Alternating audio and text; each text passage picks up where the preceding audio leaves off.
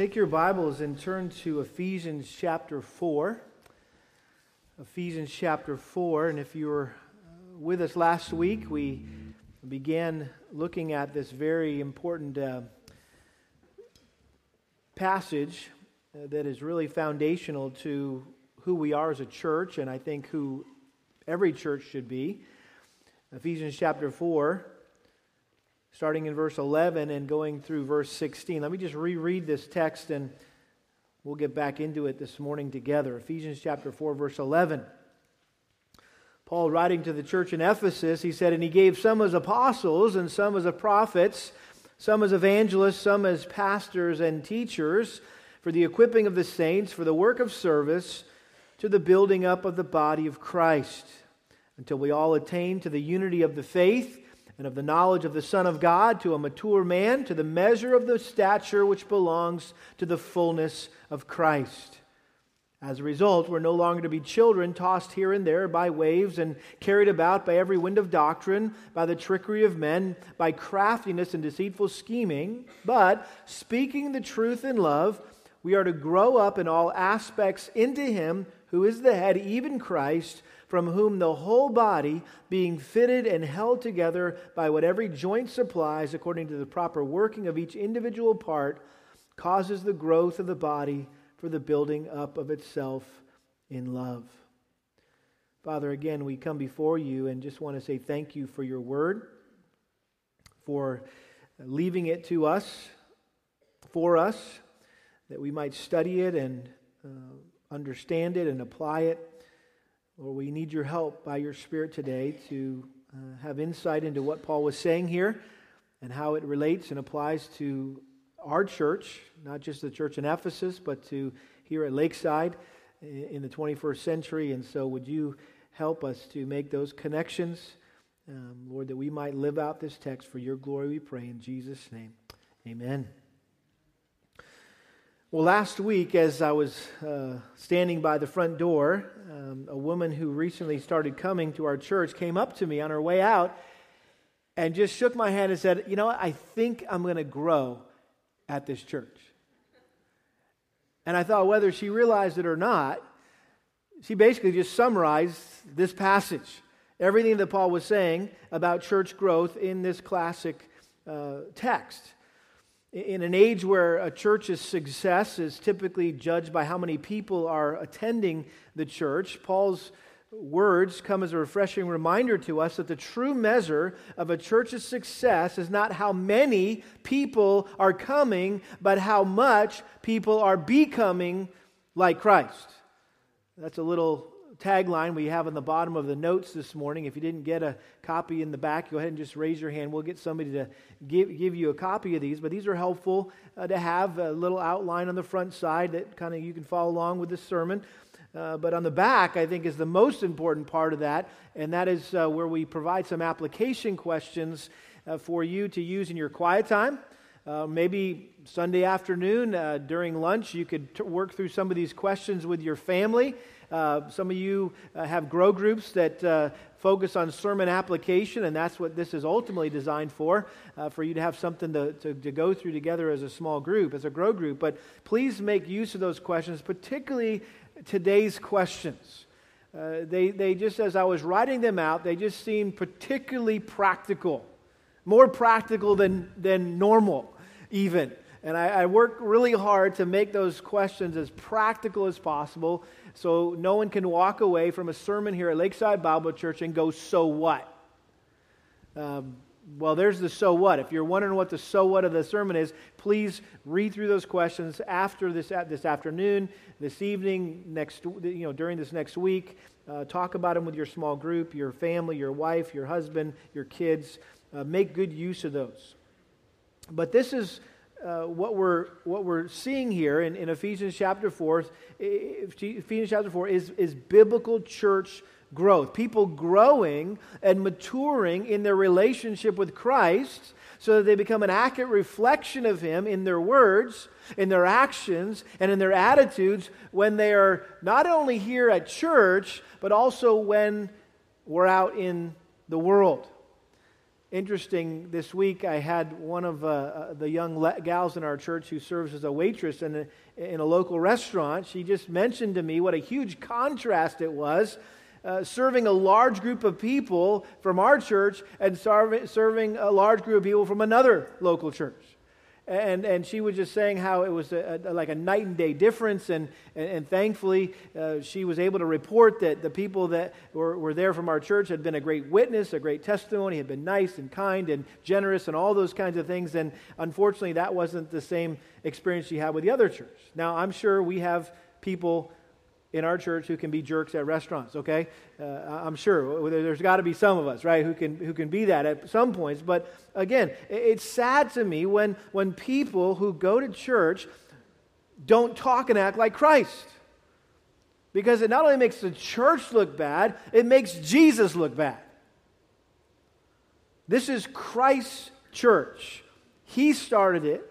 And He has been sustaining it for over 2,000 years, and He's in the process of sanctifying the members of the church. Turn over just one page to chapter 5, Ephesians chapter 5, and we see here how Paul uses Christ's relationship with the church to exhort the husbands to love their wives, just as Christ also loved the church and gave Himself up for her. Now notice verse 26, so that He might sanctify her, having cleansed her by the washing of water with the word, that He might present to Himself the church in all her glory, having no spot or wrinkle or any such thing, but that she would be holy and blameless. That is Christ's goal for you. That is Christ's goal for me. That is Christ's goal for us. That we would be holy and blameless and perfectly conformed to Him. Christ's church exists to help people come to know Him and to grow to become like Him. So healthy church growth, as we're talking about here, involves both numerical growth and spiritual growth. Another way to look at it might be more and more people becoming more and more like Christ. That's biblical church growth. More and more people becoming more and more like Christ. And so in this passage, Paul explained here 9 marks of a spiritually strong, healthy, mature church. And we started last week by looking at the first 2 marks. The first one was gifted leaders in verse 11. Where it says that He gave some as apostles and some as prophets, some as evangelists, some as pastors and teachers. And so we talked about how God sovereignly and chronologically provided the church with gifted men to first establish the foundation of the church. That would be who? The apostles and prophets, right? To expand the church, that would be the evangelists. And then to edify the church, that would be the pastors and teachers. And so we talked about that once the foundation of the church was laid and the canon was completed, the role of the apostles and prophets was no longer needed, so their unique ministry ended. However, that doesn't mean we're not left without the benefits of these 2 significant gifts to the church. We find them where? Right here. In the New Testament in particular, because everything they said and did is recorded here in the pages of Scripture. And Acts 2:42 says that the church was devoted to the apostles' teaching or the apostles' doctrine. And so now the task of evangelists and pastor teachers in our day and age is to explain and apply the teaching of the apostles and prophets. And I think this responsibility falls primarily on pastor teachers, whose job it is to shepherd God's flock by lovingly leading them and faithfully feeding them. If you ever wonder what I got paid for, okay? It's to feed you and love you. That's my job. My job is to feed you and to love you. And the day I stop doing that well is the day you need to look for another pastor. If I'm not feeding you well, I'm not loving you well, right? That's what a pastor does. That's, and without a gifted, qualified shepherding team of pastors and teachers and elders, a church cannot and will not grow and develop the way God intends. I think one of the biggest hindrances to a church's growth is having ungifted, unqualified people in positions of leadership. In order for a church to have spiritually mature members, they must have spiritually mature leaders. It wasn't that hard, okay? In order for a church to have spiritually mature members, they must have spiritually mature leaders, right? Because the people become like the leaders.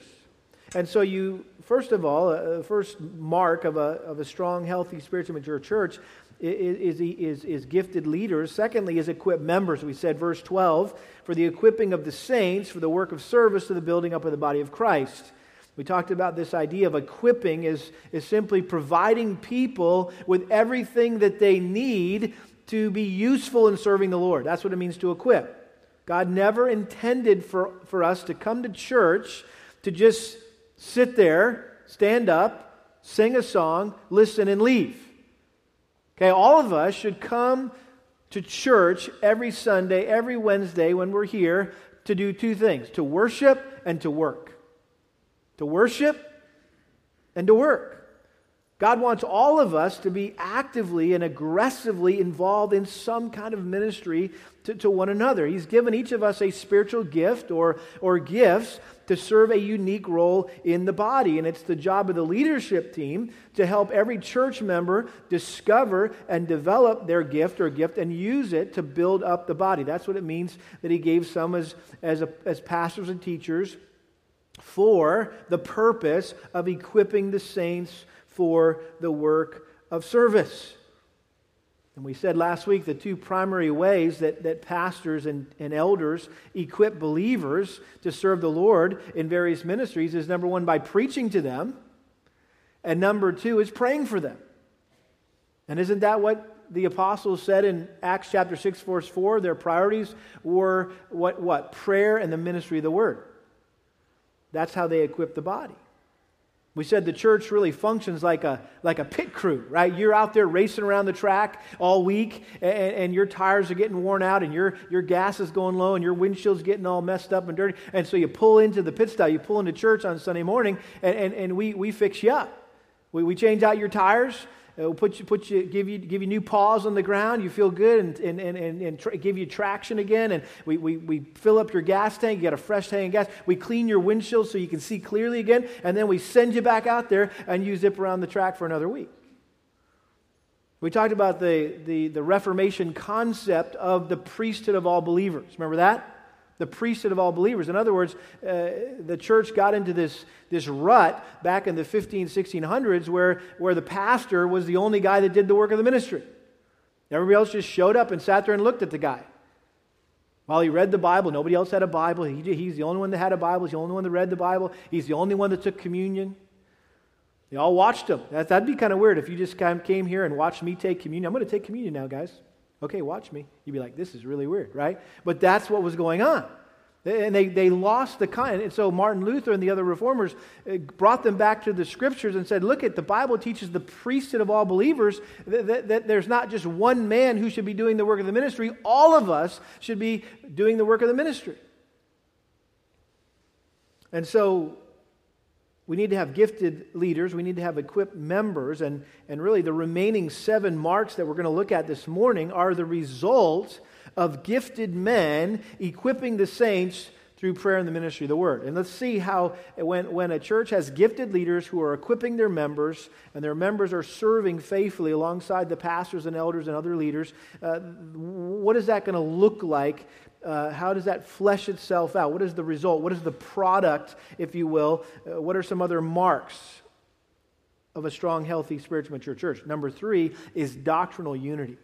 Doctrinal unity. Notice verse 13. It says, until we all attain to the unity of the faith. And so the leaders equip the saints for the work of service, so the body of Christ is built up until we all attain to the unity of the faith. That word attain means to reach. It's a word that was used to describe a traveler arriving at some destination. And so the goal is to get somewhere. And what are we trying to attain? Where are we trying to go? Well, we're trying to achieve or attain the unity of the faith, reaching a place where everyone agrees on the essential elements of the Christian faith. Notice back in verse 5, He talks about how there's one body, one Spirit, just as you were called in one hope for your calling, one Lord, one what? Faith. You see that in verse 5? One faith.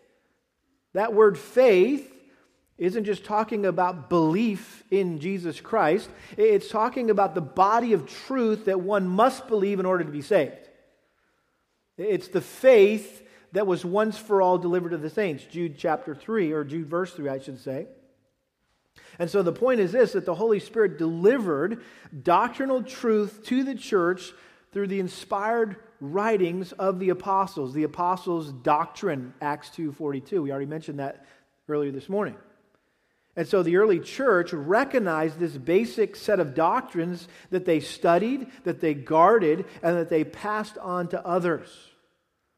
And so as a body of believers, like this body of believers systematically studies the apostles' doctrine, studies the scriptures together, particularly in a verse-by-verse fashion, they get to the place where they believe all the same things about the Bible and God and Christ and the Holy Spirit and sin and the gospel and salvation and sanctification and heaven and hell and homeschool. Just kidding, I thought I'd throw that one in there. Because to remind you that we're talking about essentials here. Okay? Things that determine whether you go to heaven or hell.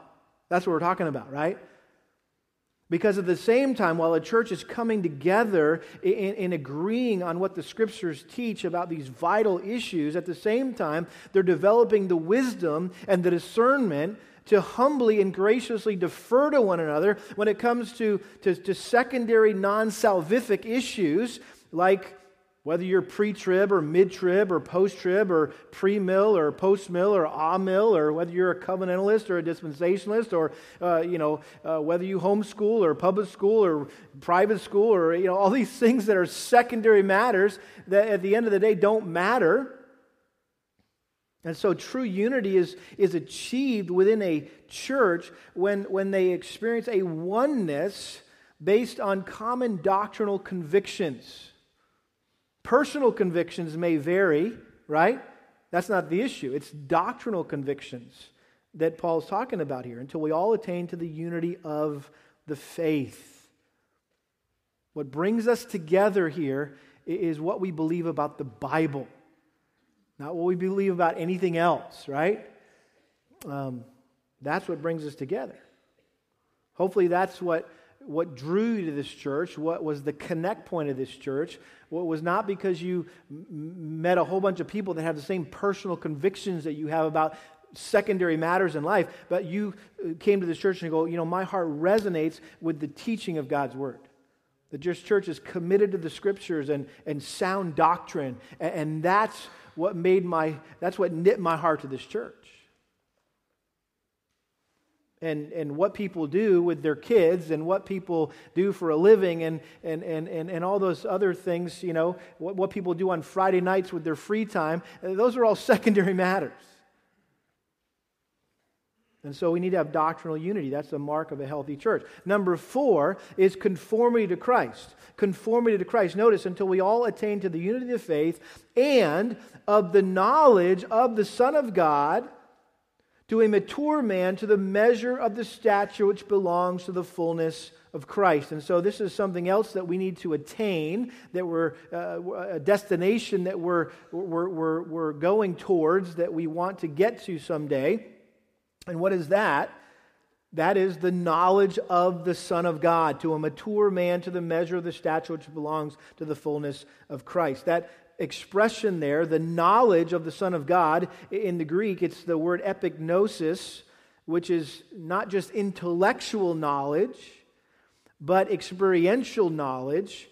Back in Ephesians chapter 1, verse 18, Paul prayed specifically for this. I pray that the eyes of your heart may be enlightened so that you will know experientially, not just intellectually, but experientially, what is the hope of His calling, what are the riches of the glory of His inheritance in the saints, and what is the surpassing greatness of His power towards us who believe. And so he's talking about knowing Christ not knowing about Christ, right? Because we know that being a Christian is not just knowing about Christ. There's a lot of people that know about Christ. Doesn't mean they're a Christian. Being a Christian is knowing Christ in an intimate, personal way. It's sharing His likeness. It's becoming like Him.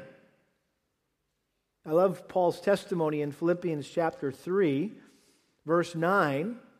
He says that he counted all things as loss to the surpassing value of knowing Christ Jesus my Lord, for whom I've suffered the loss of all things, count them but rubbish that I may gain Christ and may be found in Him, not having a righteousness of my own derived from the law, but that which is through faith in Christ, the righteousness which comes from God on the basis of faith. And here it is, that I may know Him and the power of His resurrection and the fellowship of His sufferings, being conformed to His death, in order that I might attain to the resurrection from the dead. It wasn't enough for Paul just to know some facts about Jesus. He wanted to know Jesus experientially. He wanted to be like Jesus in every possible way. He wanted to share in His sufferings. He wanted to be conformed to His death. And that's what he's saying here in Ephesians 4 to the church in Ephesus, that you would be a mature man. What does it mean to achieve the knowledge of the Son of God? It means you mature. You become a full-grown, completely developed individual or Christian. And we know that none of us are going to achieve perfection until we get to heaven. However, every believer is expected to pursue perfection. Matthew 5, verse 48, Jesus, who was the perfect reflection of the Father, He was God in human form, He said, be perfect as your heavenly Father is perfect. In other words, be like God. Which is, by the way, why He came, because none of us could be like God by ourselves. And so He had to do it for us. And that's why we need to be clothed in His righteousness. But the example is this. The point is this. Jesus Christ is the perfect standard that we're to measure ourselves by. Listen, stop comparing yourself to other Christians. Well, I'm better than they are. I'm not as bad as they are. Well, that's not the standard. Compare yourself to Christ. Sometimes we compare ourselves to each other because it makes us feel better about ourselves. Because Christ is, the standard is just so high, right? Well, that's the standard. The standard is Christ.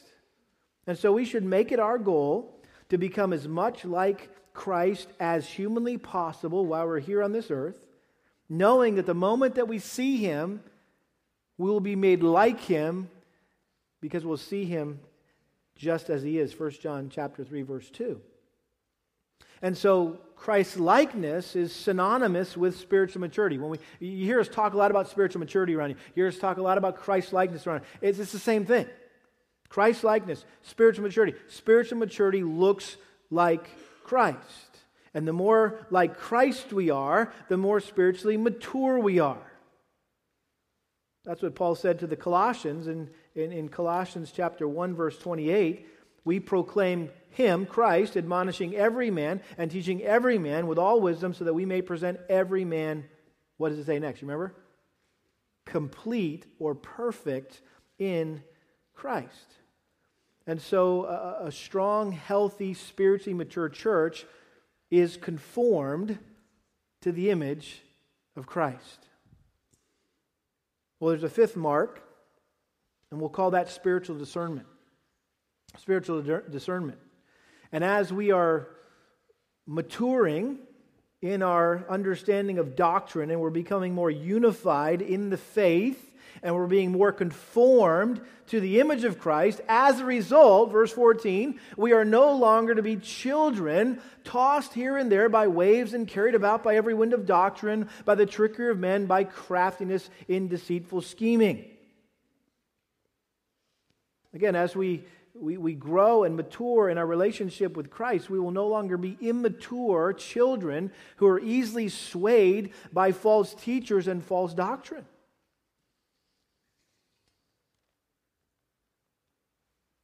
I think this verse is a scathing description of much of the church today. Wouldn't you agree?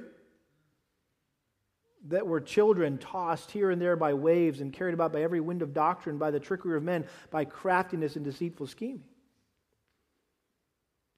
It's interesting that he likens this to being like a child. And one of the characteristics of children is that they're gullible. You can tell them anything and they'll believe you. It's easy to deceive children or to trick children. And not only are they gullible, they're also fickle. Right? They're interested in something just for a few minutes and then they're distracted and they're off to something else. And I think many Christians today are just like that. They're easily influenced by the latest book or novelty. They go from one fad to the other. They jump from one bandwagon to the other as if they were being blown and tossed around in every direction by winds and waves. It's the idea is being out in the open sea and there's just confusion, there's turmoil in your life. Why? Because they've never been trained to discern truth from error, and so they're easy prey for false teachers who intentionally lead people astray from the truth. It says they're tossed here and there by waves and carried about by every wind of doctrine, by the trickery of men. That word trickery in the Greek is the word where we get the word cube or dice. And so the idea here is dice playing, rolling the dice, and the dice are loaded. They're tricking you. They're ripping you off. They're deceiving you. And so they're disguising error to look like truth. And you know that's how false teachers are so effective, is they mix in just enough truth to sound believable. Oh, well, that's true. Well, that may be true, what they just said, but all that other stuff they said isn't true. Or they say a whole lot of things that are true, but they say one or two things that are really not true.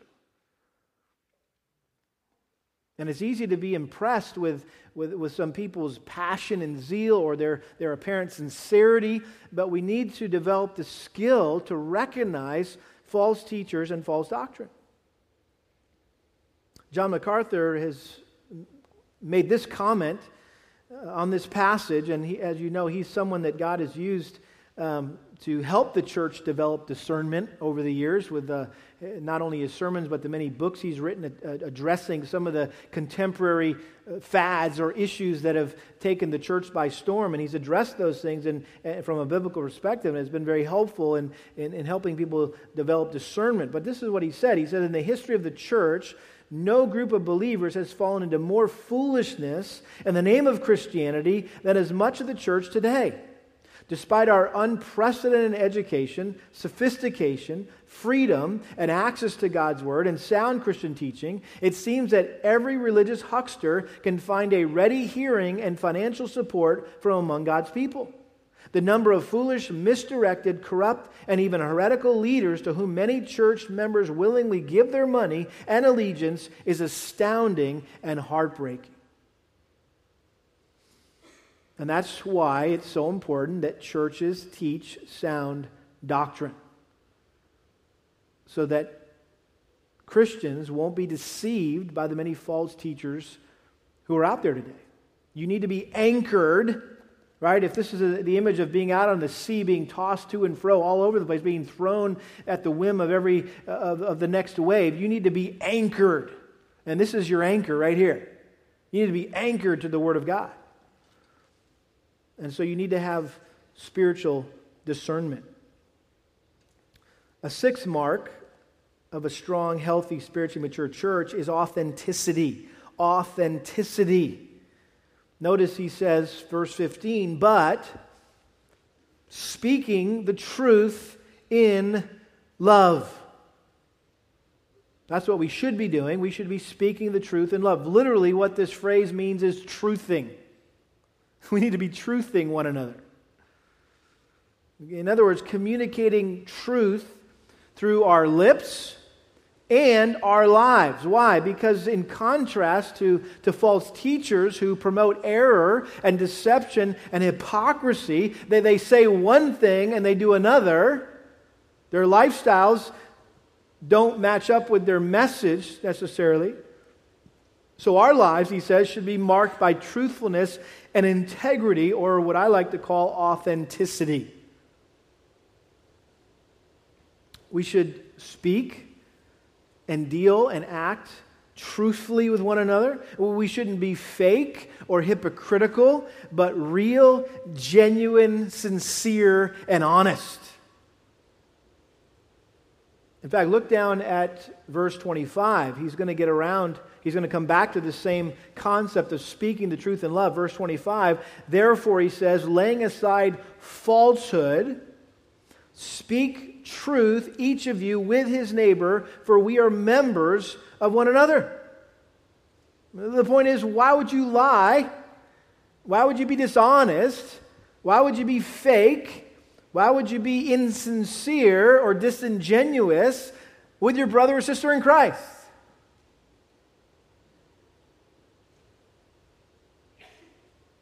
Listen, beloved, we should never, ever have to guess or wonder where we really stand with one another. We should never have to feel awkward or weird around each other. If that's the case, then someone is not being honest, someone's not being truthful. And so there should be conversations, if there is any awkwardness or weirdness, right? What should happen is somebody should be saying, hey, you know what, I need to be honest with you. You did something that offended me the other day. And you point that out to them in love, and you give them an opportunity to make it right with you. Or you say, hey, I'm just wondering, have I done or said anything that's offended you? Because it just seems a little different, right, between us. Those are good, healthy, truthing kinds of conversations. And some wrongly conclude in the church that if you really love someone, you're going to shield them from the truth, because if they knew the truth, it might hurt them. Listen, if you truly love me, you're not going to tell me what you think I want to hear, you're going to tell me what I need to hear. Right? If you really love me, you're not going to tell me what you think I want to hear. You're going to tell me what I need to hear. And the same thing, if I really love you, I'm going to tell you what I think you need to hear, not what I think you want to hear. And I think one of the marks of a healthy church is that people have the maturity to lovingly confront one another and also receive loving confrontation themselves without getting offended. There's a great book, and if you don't have a copy of it, you need to get one. It's called Instruments in the Redeemer's Hands by Paul Tripp. A really foundational book for our counseling ministry here at Lakeside. But there's a whole chapter on this phrase where he explains what does it mean to speak the truth in love. And he basically says this, that in order for a church to be this kind of church, to have this healthy truthing going on, there needs to be honesty and there needs to be humility. In other words, people have to be honest enough to say what needs to be said, and people have to be humble enough to receive it. And can I just encourage you, don't be that person that everyone kind of tiptoes around on eggshells when they're ever around you or have to say something to you because you're so overly sensitive or easily offended.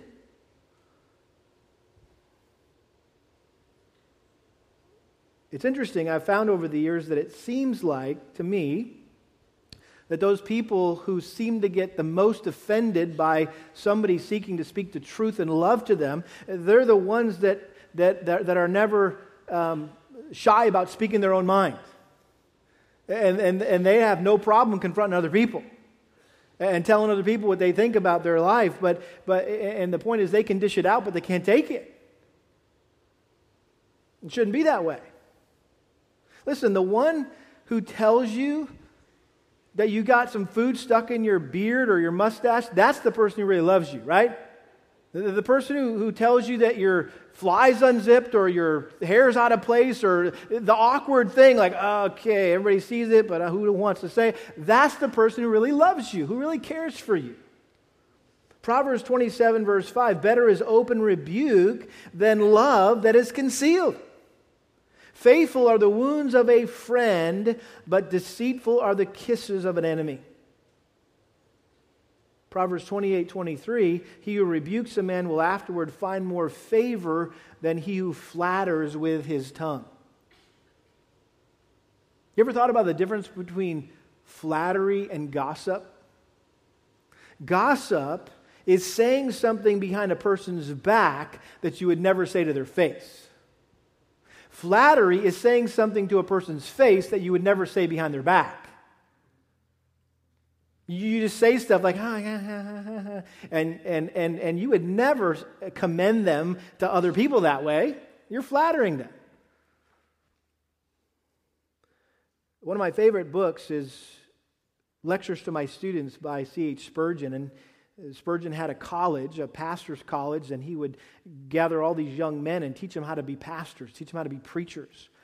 And just some sage wisdom throughout this book. And this is probably my favorite quote, okay, maybe one of my favorite quotes from this book. But listen to what Spurgeon said regarding this whole idea of speaking the truth in love.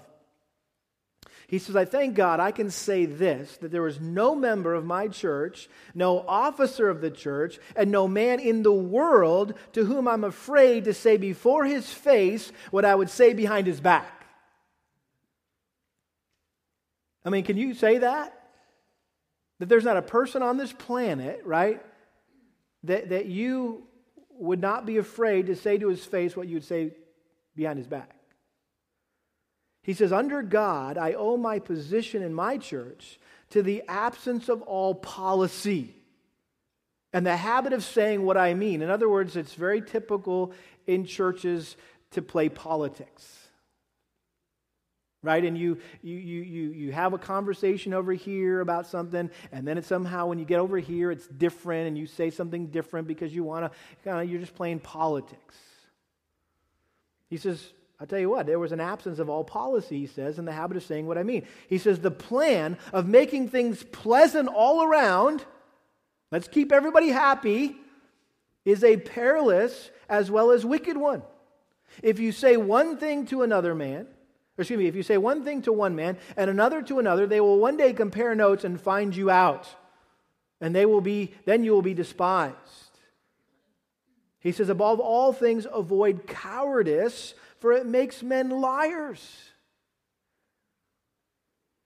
Don't be a coward. Say what needs to be said. If you have anything that you feel you ought to say about a man, let the measure of what you say be this. In other words, this is how you determine what you should say about someone. Quote, how much dare I say to his face? You must not allow yourselves a word more in censure of any man living. In other words, if you're going to criticize someone, you better make sure you don't say anything to someone else that you wouldn't say to that guy's face or that woman's face. Now, that's a good rule of thumb, isn't it?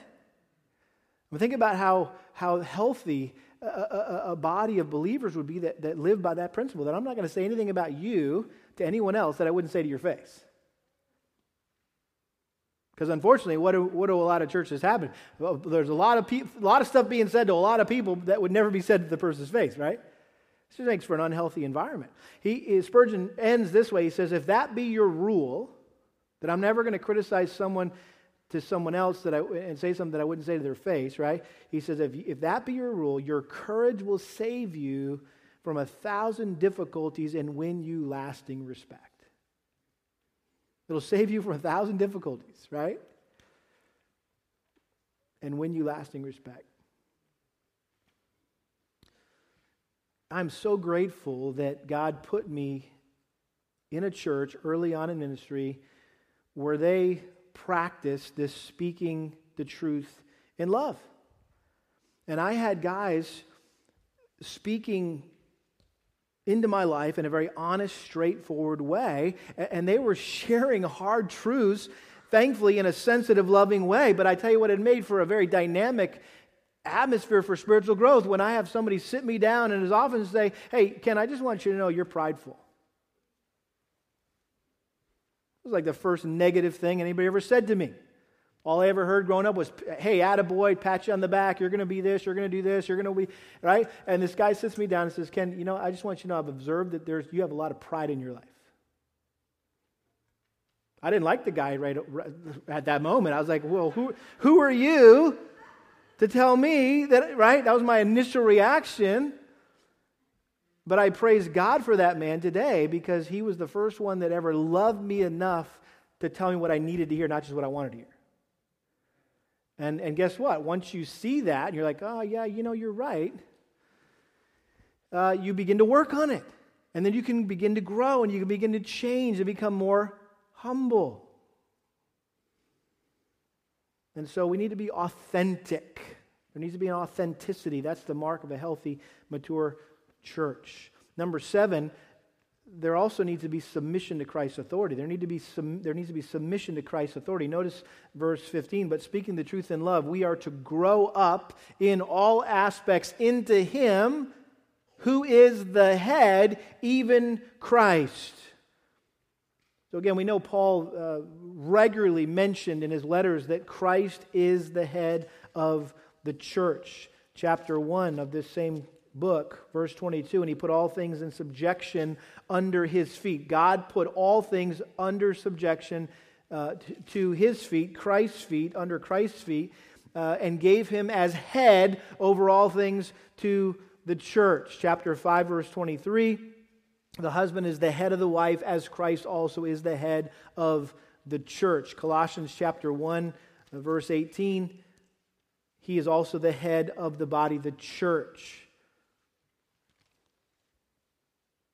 And so what is significant here about Paul likening Christ to the head? Well, the head is only the most important part of the body, right?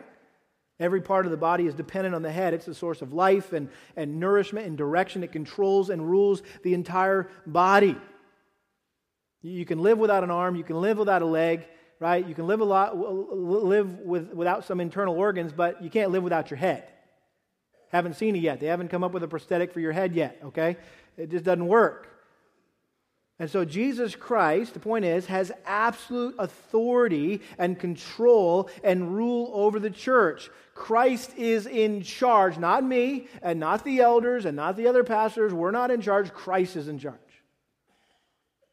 However, at the same time, we know that the New Testament teaches that Christ mediates His rule through a plurality of godly men who serve as His under-shepherds, the pastors and the elders. And their job is to do what Christ wants them to do, not what they want to do, or even what the congregation wants them to do. And there's some, I guess, just built into the American mindset, right, in our representative form of government where we elect people from our community to go represent us in Washington, right? Listen, the elders and the pastors here at Lakeside Bible Church don't represent you, they represent Christ. Now, I know some of you are going, oh, I'm not sure I like the sound of that, right? Kind of goes against the grain here. But listen, we're not here to represent you, we're here to represent Christ. Doesn't mean we're insensitive to you or we don't care what you think or, whatever. We're going to do what we want. It's not about us doing what we want. It's saying we want to do what Christ wants. Not what we want, not what you want. We want to do what Christ wants. And so we have the responsibility to submit our hearts, our minds, our wills to Christ and seek His will through prayer and the study of His Word. And we're convinced that God has one will in any given situation, and that's why we as pastors and elders are committed to what's called the unanimity principle when it comes to decision making. That in other words, we're not going to make a decision to move forward in any direction in the life of this church unless we all agree. Unless we all believe as elders and pastors that this is God's will, that this lines up with His Word. And I'll tell you what, that is the key to staying unified as a church. Because you know exactly what would happen, right, if the elders are faced with this major decision and 3 of the elders think it's a great idea and 2 of them don't think it's such a great idea, but because we're Americans and it's the majority rules, 3 against 2, we win. You guys have to go along with us. And so the decision is made, the decision is communicated, and then we announce the decision, and then someone in the congregation says, well, that's the dumbest thing I've ever heard. And you just happen to go to one of the elders who also didn't think it was the best idea, and you say, hey, that's a really dumb idea. Why did you guys say, well, I didn't think that was the right thing to do either. Well, how do you think your church is going to go then? You just might as well kiss it goodbye. Because you're going to have factions and divisions, and you're going to have a war, and you're going to have a church split, and that's just how it's going to go. And so if we can't come to a consensus as elders after praying, after discussing, after studying God's Word, after getting input from those involved in whatever decision is going to be made, then we just table it. We put it off until we know for sure that this is what God wants us to do. And oh, by the way, sometimes we might make a bad decision. But as one of my mentors said, the mark of a good leader is they make good second decisions. Because if you're out there making decisions as a leader, sometimes you got to make judgment calls, and it's on the fly sometimes, and you make a decision, and even after you've maybe prayed about it and thought it through and discussed it, and you think you're making the right decision, and then after a while you evaluate, well, how did that decision go? Did we accomplish the goals that we wanted to accomplish, and did we do? Not really. Well, maybe we need to go back and do something different. And so hopefully we've modeled that, we've demonstrated that as elders, that it's not like, hey, it's our way or the highway, and we don't care if you like our decision, just shut up and submit, and, No, we appreciate input, and sometimes you have brought input to us, some of our members have brought input to us, and we're like, hey, you know what, that's valid, we appreciate that, we didn't think about that, or we didn't realize it might have had that big of an effect, and so let us rethink it, let's pray it through again, let's see if we want to reevaluate our decision. The point is this, that there ultimately needs to be a submission to Christ and His authority. What does Christ want for His church? Not what do I want, not what do you want, not what does anybody else want. What does Christ want? Number 8 is the spirit of cooperation. Another mark of a healthy church is the spirit of cooperation. Notice verse 16, again, this idea of the body that he's been hinting at throughout this text, he really comes into full focus now, from whom the whole body, being fitted and held together by what every joint supplies according to the proper working of each individual part, causes the growth of the body for the building up of itself in love.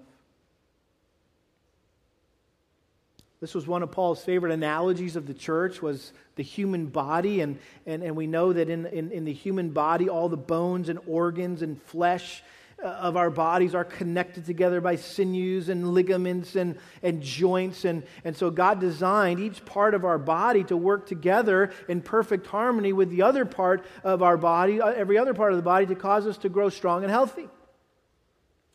And each part performs a specific function that contributes to the growth of the whole body. And when one part doesn't do what it's supposed to do, then the whole body is affected. In the same way, when one of us doesn't do our job, right, everyone else suffers. What I do affects you. What you do affects me. What you do affects one another, right? We're vitally connected to one another. Colossians chapter 2, verse 19, Paul said this to the church in Colossae. He said, not holding fast to the head, from whom the entire body, being supplied and held together by the joints and ligaments, grows with a growth which is from God.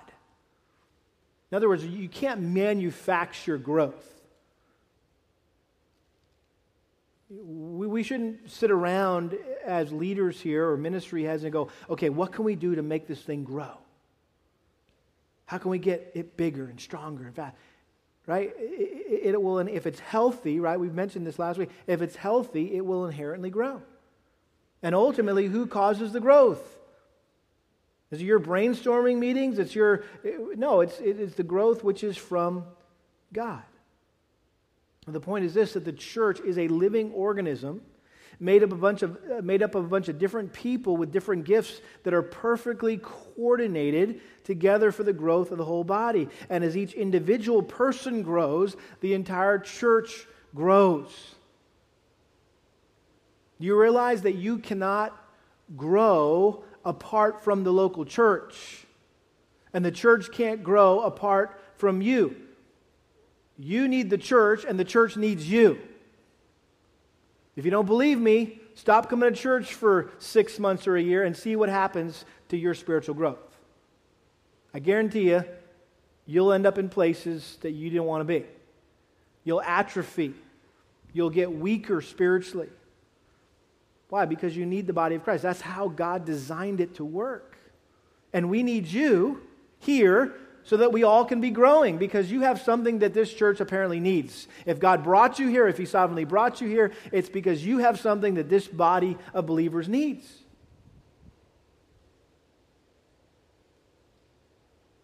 And lastly here, can't help but want to emphasize that last word. I don't think it's a mistake or a coincidence that Paul ended with the word in love,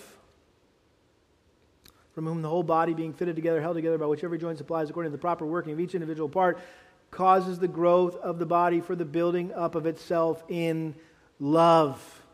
He already said that we're to speak the truth in love. I'm glad he said in love then, because sometimes we speak the truth and it's not very loving.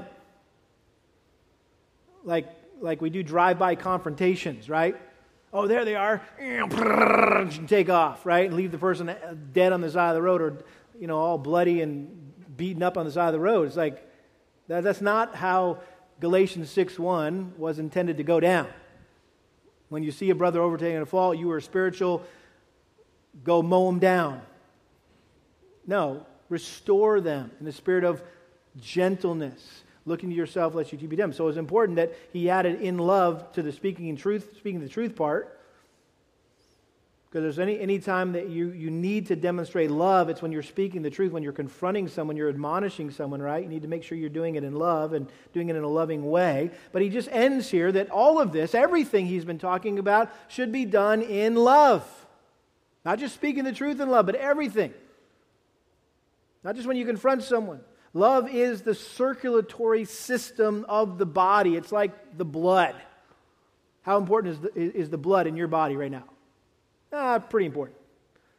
How important is love coursing through the circulatory system, the veins of this church? How important is that? Extremely important.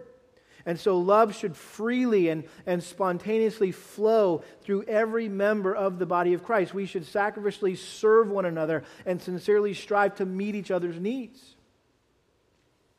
Paul said in Romans 12:10, he said, be devoted to one another in brotherly love. Be devoted to one another in brotherly love. John 13, verses 34 and 35. This should sound familiar from our study of the Gospel of John. A new commandment I give to you, that you love one another, even as I have loved you, that you also love one another. For by this all men will know that you are my disciples, if you have love for one another. Now, I expressed to you last week how all being here at one time in this one big room kind of threw me off a bit. And I was like, man, how am I going to love these people? How am I going to love them all? It's hard to figure that out. And so that's why, believe it or not, we have grow groups. We have small groups. Because as pastors and elders, we know that while God has called us to love the sheep, love the body, we realize that, to provide you that personal touch, that loving, caring touch, it's not humanly possible.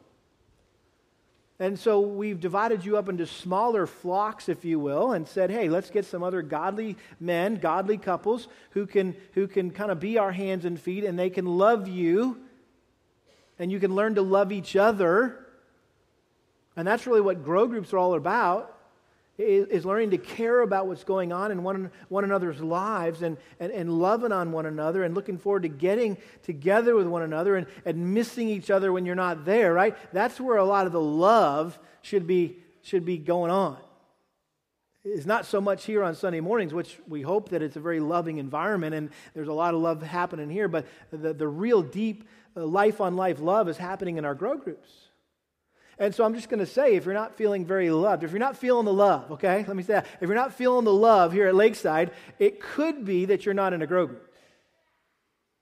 And if you're still and if you are in a grow group and you're regularly attending that grow group and you're really vitally plugged into that grow group, then maybe you need to communicate that to your grow group leader. That, hey, I'm not really feeling the love. I thought this is where I'm supposed to be getting loved, right? It could be that maybe you need to be a little more loving yourself, right? In order to experience love, you need to love. It's like in order to have a friend, you got to Be a friend, right? So just examine that, analyze that. And if we dropped the ball and we haven't loved you well, then please come let us know, because we want to make that right. We don't want to just say, well, that's just your fault, because it may be we biffed it somehow, somewhere, and that's our heart. We don't want that to happen. We don't want anybody to slip through the cracks. We don't want anybody to not feel loved here or be loved here, and so that's why we have grow groups. If you remember a couple weeks ago, I guess now it's maybe a month ago, I shared an expression, a little phrase that I thought should characterize our lives as Christians, and it's simply this: love believes the best and covers the rest. Remember that? Love believes the best and covers the rest. Based on 1 Corinthians 13:7, love believes all things. 1 Peter 4:8, above all, keep fervent in your love for one another, because love covers a multitude of sins. Love believes the best and covers the rest. Man, if we applied that to one another, wouldn't that be powerful? Wouldn't that be beautiful? That we just believe the best about one another, and then maybe there's reason for us to believe, yeah, it might be true. It covers it. Like, guess what? I'm not surprised. Okay, don't be so surprised that you have a pastor who's a sinner. I'm not surprised that we have church members that are sinners. Why should you be surprised that you have a pastor who's a sinner? Right? We should just not be surprised. Listen, there's a lot of things that we need to cover with love. I'm not saying sweep sin under the rug. You know that's not what I'm saying. We have to take into account all the rest of what the Scripture says about speaking the truth in love and restoring one another when they're in sin and all that kind of stuff. But in general, we probably could do a whole lot better job of just covering some stuff and just letting it go and not being easily offended and not, right? That's just growth, spiritual growth. Question: can you honestly say that you love the people that are sitting in this room? Can you honestly say that you love the people sitting around you this morning? I'll never forget, this is years ago, a family left our church, and it was really sad because we loved them, and we didn't think there was any biblical reason why they needed to leave, and yet they left, and we wished them well and gave them our blessing. And I'll never forget, one of our elders said, you know what? They must have not really loved us as much as we loved them, because it seemed way too easy for them just to cut and run, right? Because if you really love someone, right, that's just terrible to have to think about separating, right? And it's not something you just do whimsically and say, well, I guess we'll just move on, right? Seriously? You're not going to work at it? You're not going to try to resolve it?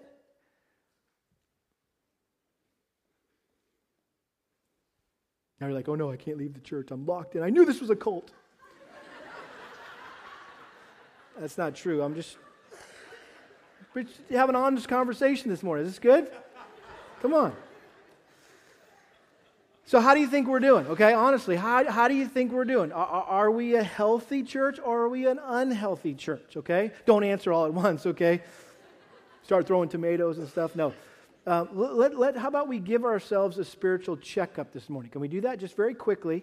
Let me just ask some questions, okay, based on this text to help us assess how healthy we are as a church. And maybe just close your Bible, put your notes away, okay, and just look up here and listen. Maybe even close your eyes and just listen and honestly assess in your mind what comes to your mind first when you hear this question. Is it a resounding yes, or is it a resounding no?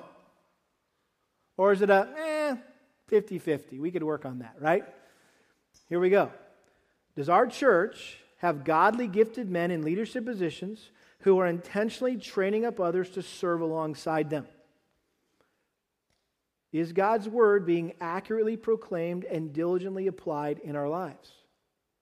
Are people in the process of discovering and using their spiritual gifts to serve the rest of the body? Is every member actively involved in some area of ministry? Are we experiencing greater unity and fewer divisions and learning to defer to one another as we study the Scriptures together? Are people's lives changing so they're more and more like Christ? Are people becoming more spiritually mature? Are we growing in our understanding of God's Word so that we can discern truth from error? Are we people of integrity who practice what we preach? Is there a mutual commitment to give and receive loving confrontation? Is everyone submitting to Christ's authority in their life and to the authority He's entrusted to the pastors and elders of our church? Is there a team spirit of cooperation where everyone does their part for the good of the whole? Is there genuine love and concern expressed towards one another in our church?